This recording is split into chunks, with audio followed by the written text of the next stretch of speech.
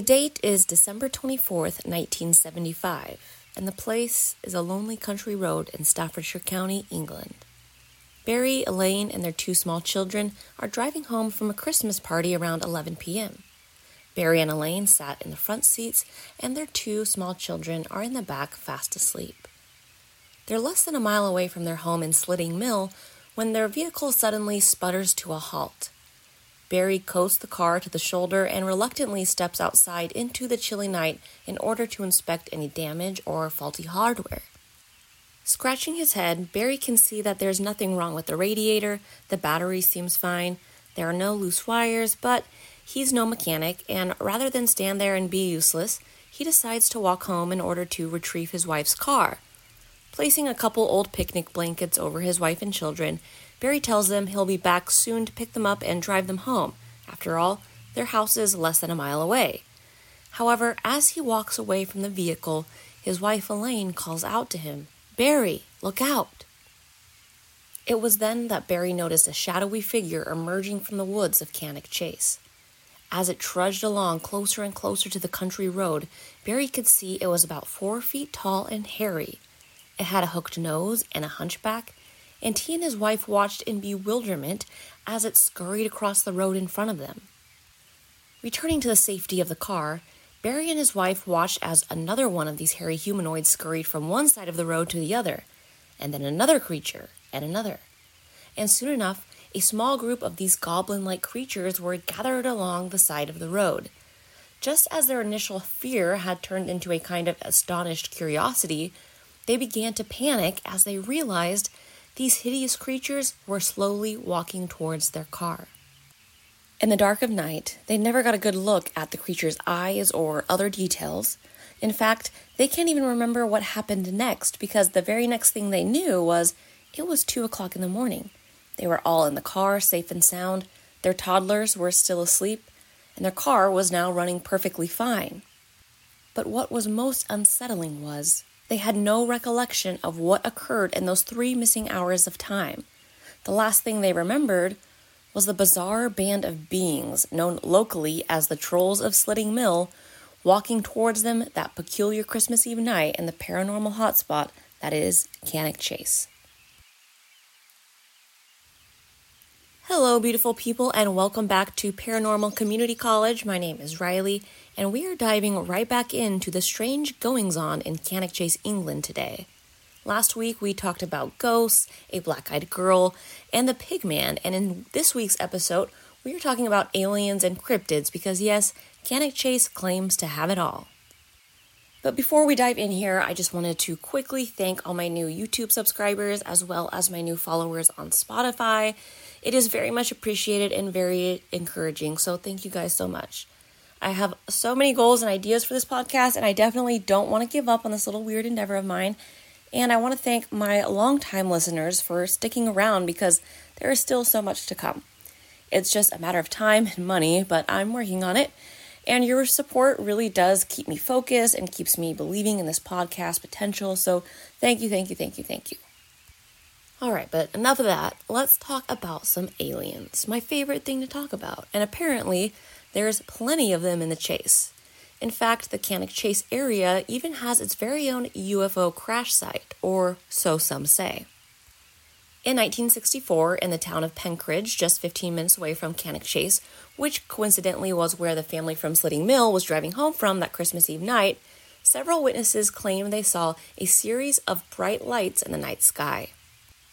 One woman said it looked like it was hovering just above the tree line, so at a very low altitude, and it also made no noise. Others said there was not just one bright light, but 2, and that the white light was being trailed by a smaller, more orange-colored light. But what many witnesses agreed upon was that it seemed to disappear somewhere around Cockspur Lane, which, I gotta say, is just a great street name. And one man, a man named Harold South, said he saw, quote, a spaceship fall to Earth.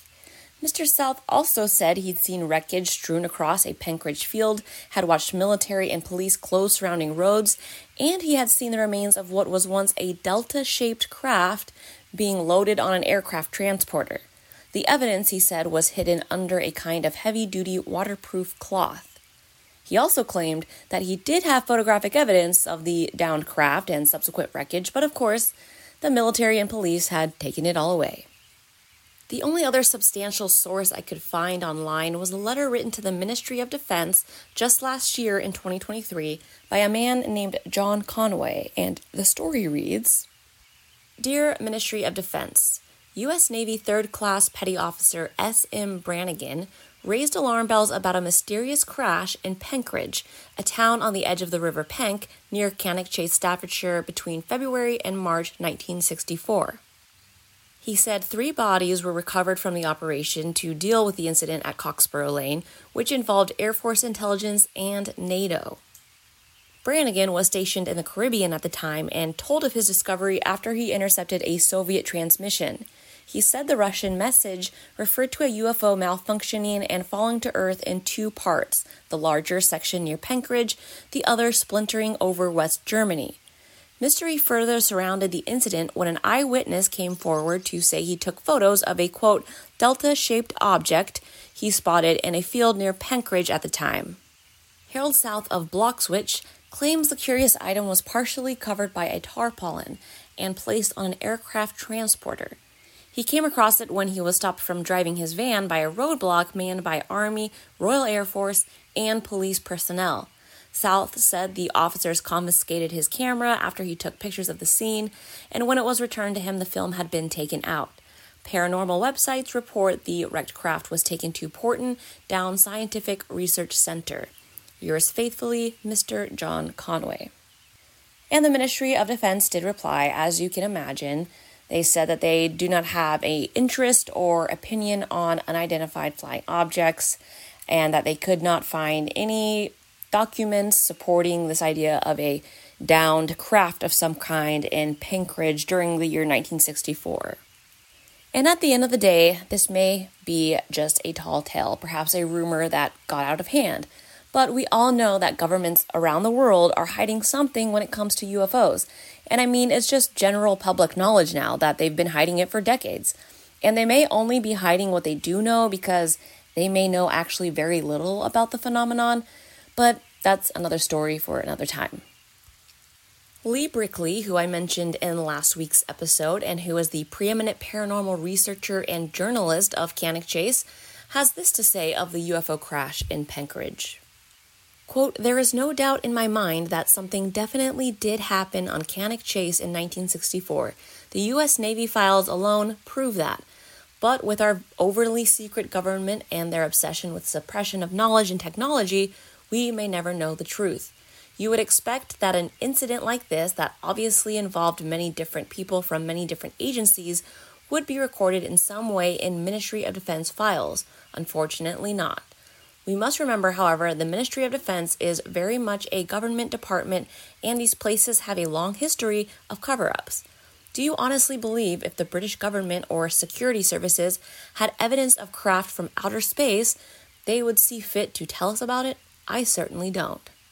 Now, I couldn't find any of these U.S. Navy files about Cannock Chase in 1964 that Mr. Brickley brought up, but, he might have more resources than I do. I'm not sure. I do know from doing research on previous, abduction cases, that the U.S. Navy does seem to keep better track of these types of reports, so he might actually have something there.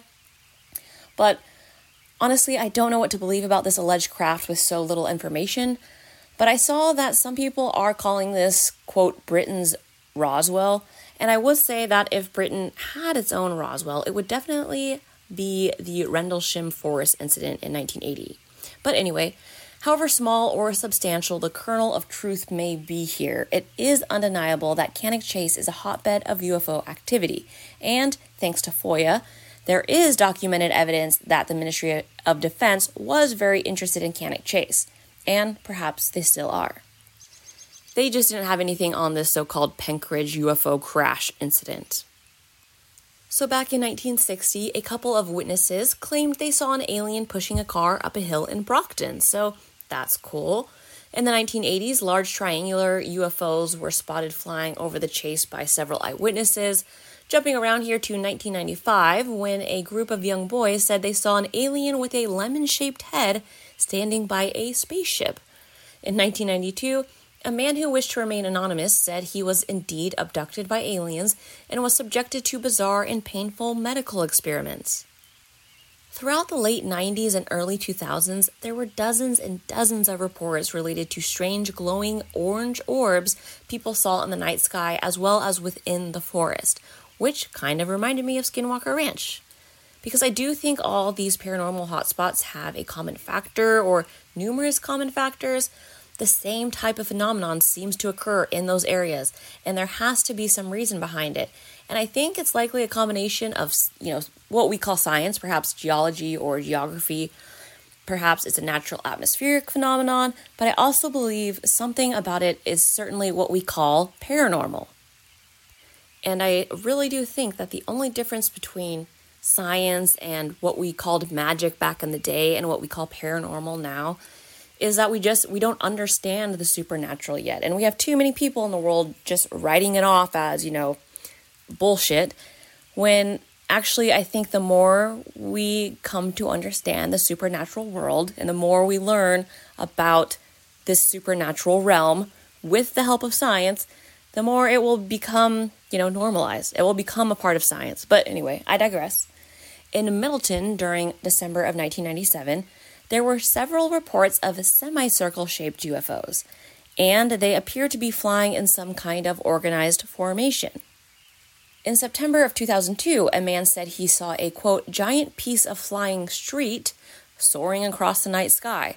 He said it was easily the size of a jumbo jet, but flying at a very low altitude with zero sound. Also reminded me of Skinwalker Ranch stories. Again in 2002, a man by the name of Andrew Russell was leaving a fitness class and decided to take the long way home down a picturesque backwoods road.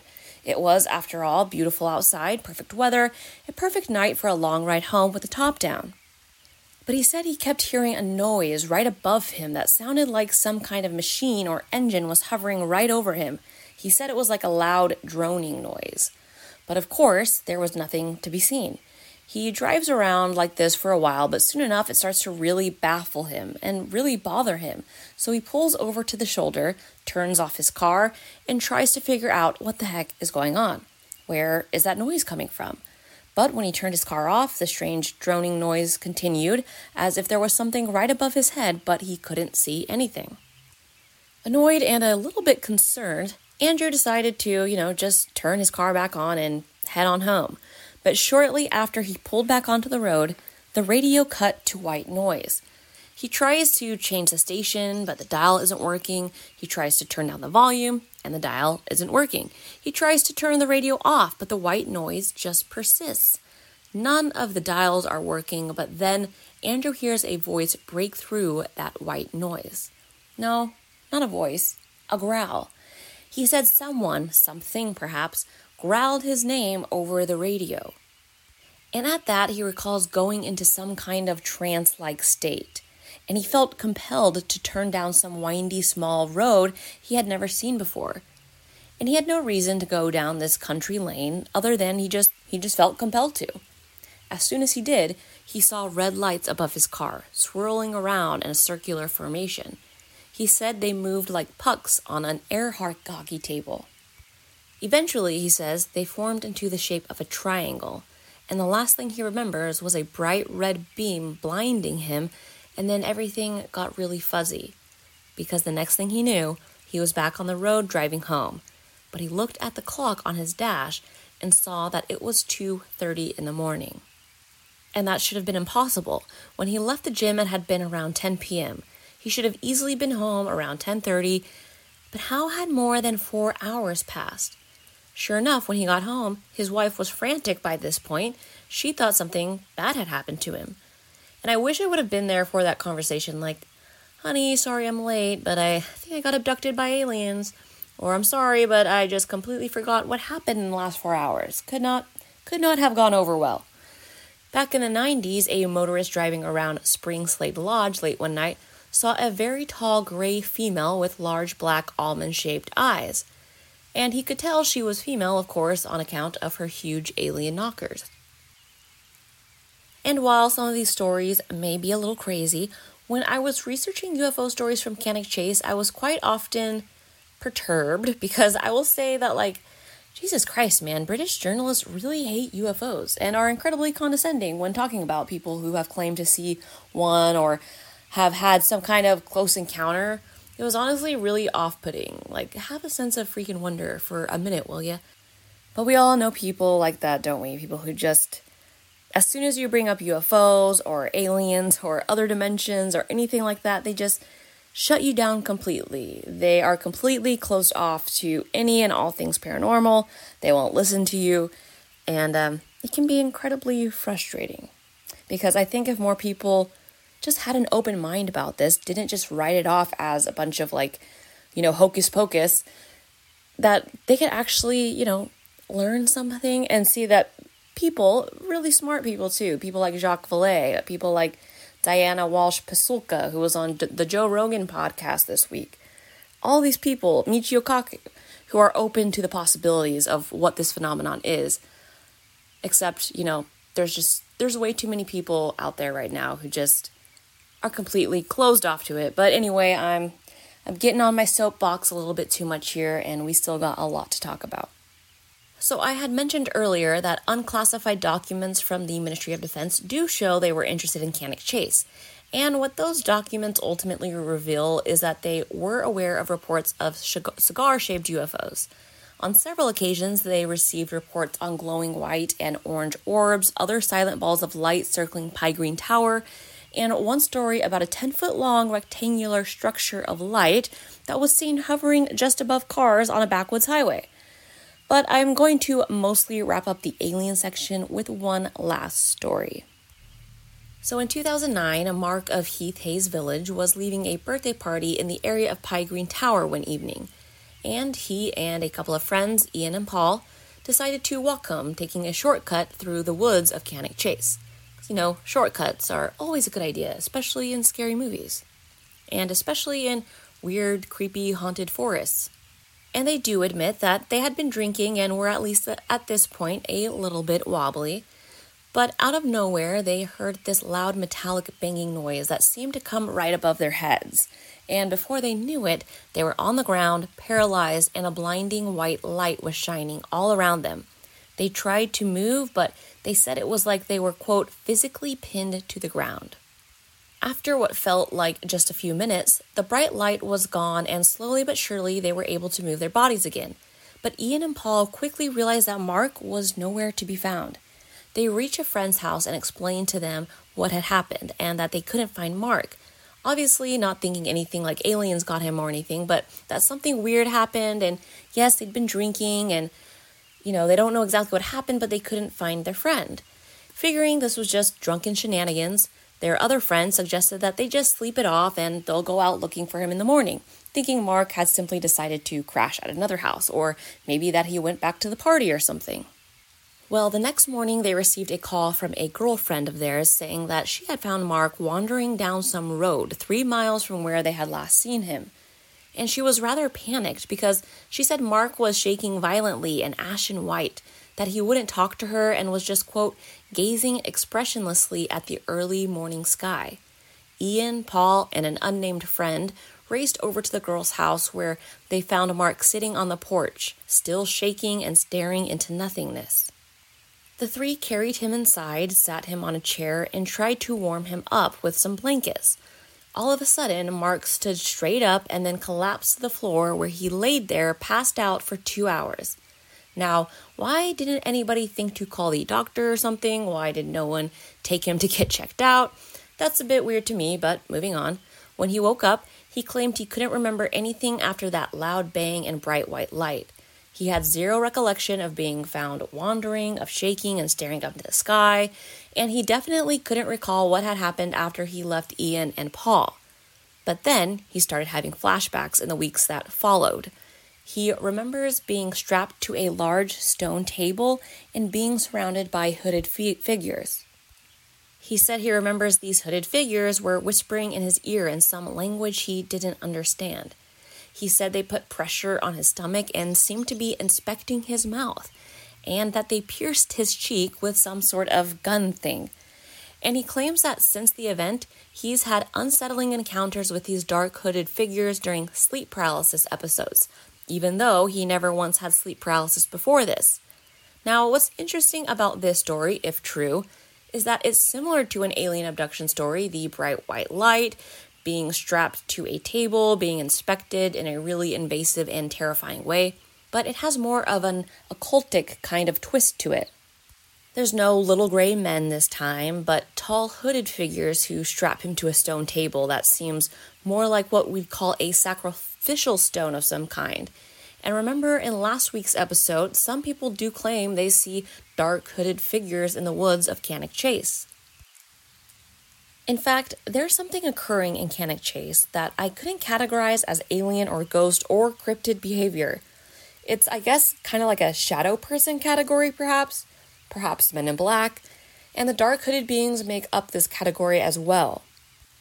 Numerous people have seen what they describe as a floating man dressed in all black. He's described as having very long arms, having an almost slender man kind of appearance. However, he has the face of a very gaunt and very pale old man. Like a man in black, he wears a Homburg-style black hat, and apparently, he's also got glowing red eyes. In a story from an ecologist who was studying wildlife in Cannock Chase, he said he saw 3 elderly men walking towards him on the path, and they looked totally normal. They were dressed in normal hiking clothes, they were laughing with each other, and seemed to be in good spirits. But floating behind these men was this almost ghostly-looking man in black with red eyes, and it was touching these men, touching their faces and grabbing at their shoulders, whispering in their ears, but the 3 men seemed completely oblivious to all this. The ecologist was the only one who saw him, and when this entity noticed the ecologist could see him, it leered at him and then floated away further up the trail. Some have said perhaps what he saw was some kind of energy vampire or demon, an entity that may be around us all the time that we just can't see, which is terrifying. Maybe we can only see stuff like that at these, paranormal hotspots, or when the veil is a little fuzzy or lifted slightly. Another man said he was at Castle Ring late at night when he saw what at first looked like a shadow person crawl out of a bright ball of light. Again, like Skinwalker Ranch. But unlike Skinwalker Ranch, this shadow person slowly became more material, more detailed, until he saw this man in black with pale white skin floating above the ground. He said it was just like he was standing maybe 2 feet off the ground, kind of like an inanimate object, until the entity in the black suit and Homburg hat noticed he was being watched. He then rushed towards the man in a kind of floating ghost-like motion, like a gust of wind, but as soon as the man felt himself collide with this thing, it was just gone. And this is where people are like, okay, maybe there's some kind of portal in Cannock Chase, and there's just all sorts of things getting through, including, of course, Bigfoot. Now, British Bigfoot stories are few and far between, but the vast majority of them do occur in the Cannock Chase area. And I heard some other podcasters making fun of this because they were like, oh, but Bigfoot only exists in America. I guess he must have hopped on a boat, hardy har har. But if you listen to my Bigfoot episode number 7, then you know that certainly Bigfoot, Sasquatch, the Yowie, the Yeti, the Yeren, Orang Pendek, the Woodwose, and so on and so forth, does not only exist in America. I do think it's interesting, however, that Bigfoot inevitably appear wherever a large amount of paranormal activity occurs. In fact, Lee Brickley contends that Bigfoot legends in the area go back as far as 200 years, much like Canada and the United States.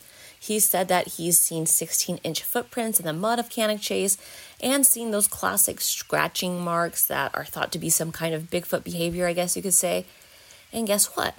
There's also been odd animal mutilations in the Chase that many associate with Bigfoot. We're talking like throats ripped out and intestines ripped out kind of mutilations. Not exactly the kind where they are exsanguinated, just to be clear. People who live in the vicinity of Cannock Chase, as well as day hikers and tourists, have claimed to hear strange growling and even howling noises late in the evening. There was a story I came across about a couple who claims a Bigfoot-like creature jumped on their car before running off. Said the creature had glowing red eyes, but I don't know. I mean, your car would be destroyed at that point, so, who knows?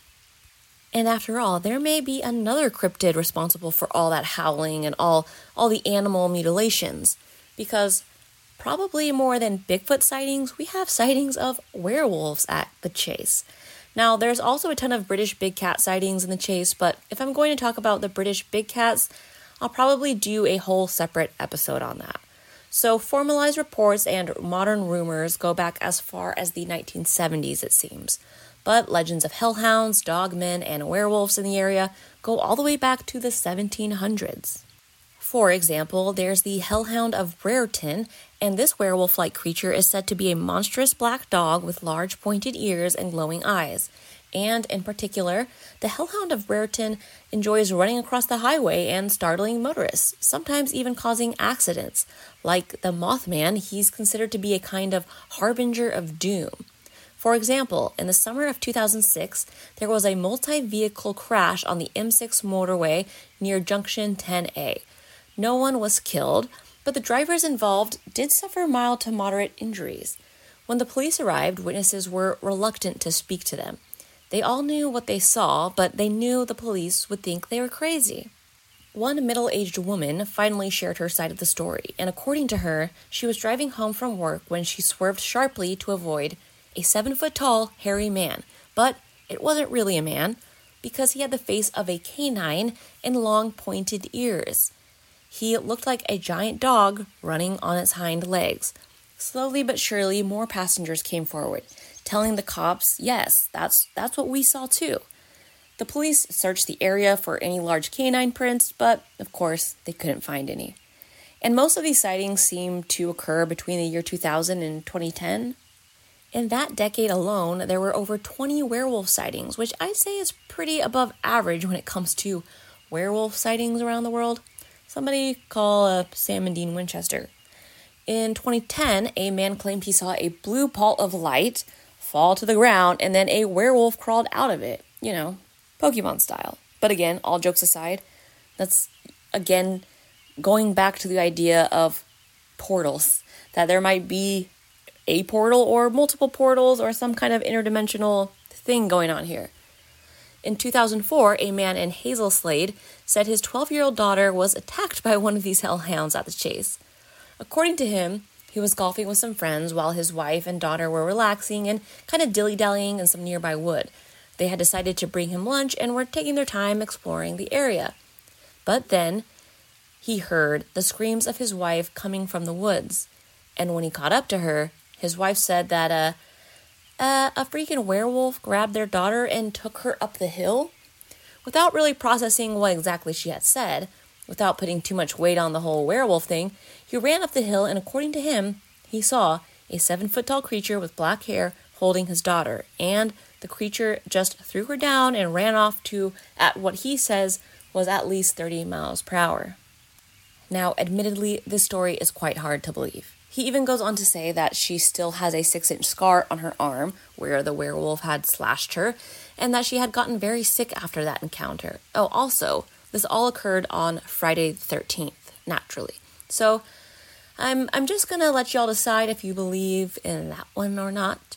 And maybe I'm making a connection where there isn't one at all, but I do think it's interesting that we have another paranormal hotspot associated with another wolf-like creature. At Skinwalker Ranch, it's the Skinwalker. At Cannock Chase, it's the werewolf or the hellhound. Maybe both places are gateways to other worlds. Maybe not, who knows, but it's definitely fun to think about. But I don't think we really need to have an entire discussion on what could be happening in Cannock Chase, because that discussion would look a lot like our other discussions we've already had on this podcast. Are there portals to other worlds? Is Bigfoot real? Are aliens real? What are these entities? Why do paranormal hotspots exist? What draws the unexplainable to these geographical areas? At the end of the day, these stories usually leave us with more questions than answers, but I don't think that's necessarily a bad thing. It may be frustrating that our generation may never have the answers to all these questions, but there is a lot of wonder and excitement that comes with not knowing everything. It leaves room for all sorts of possibilities, and it makes the mundane world we live in seem a little more mysterious. And maybe the mystery of it all is a part of the answer in and of itself. Let me know what you guys think about Cannock Chase, and I hope you enjoyed this episode. And if you did, maybe leave me a comment or hit that subscribe button. Tell a friend about this podcast. Tell a coworker. Help spread the word if you can. I haven't quite decided what I will be talking about next week, but until then, have sweet supernatural dreams, and thank you so much for listening. Take care, everyone.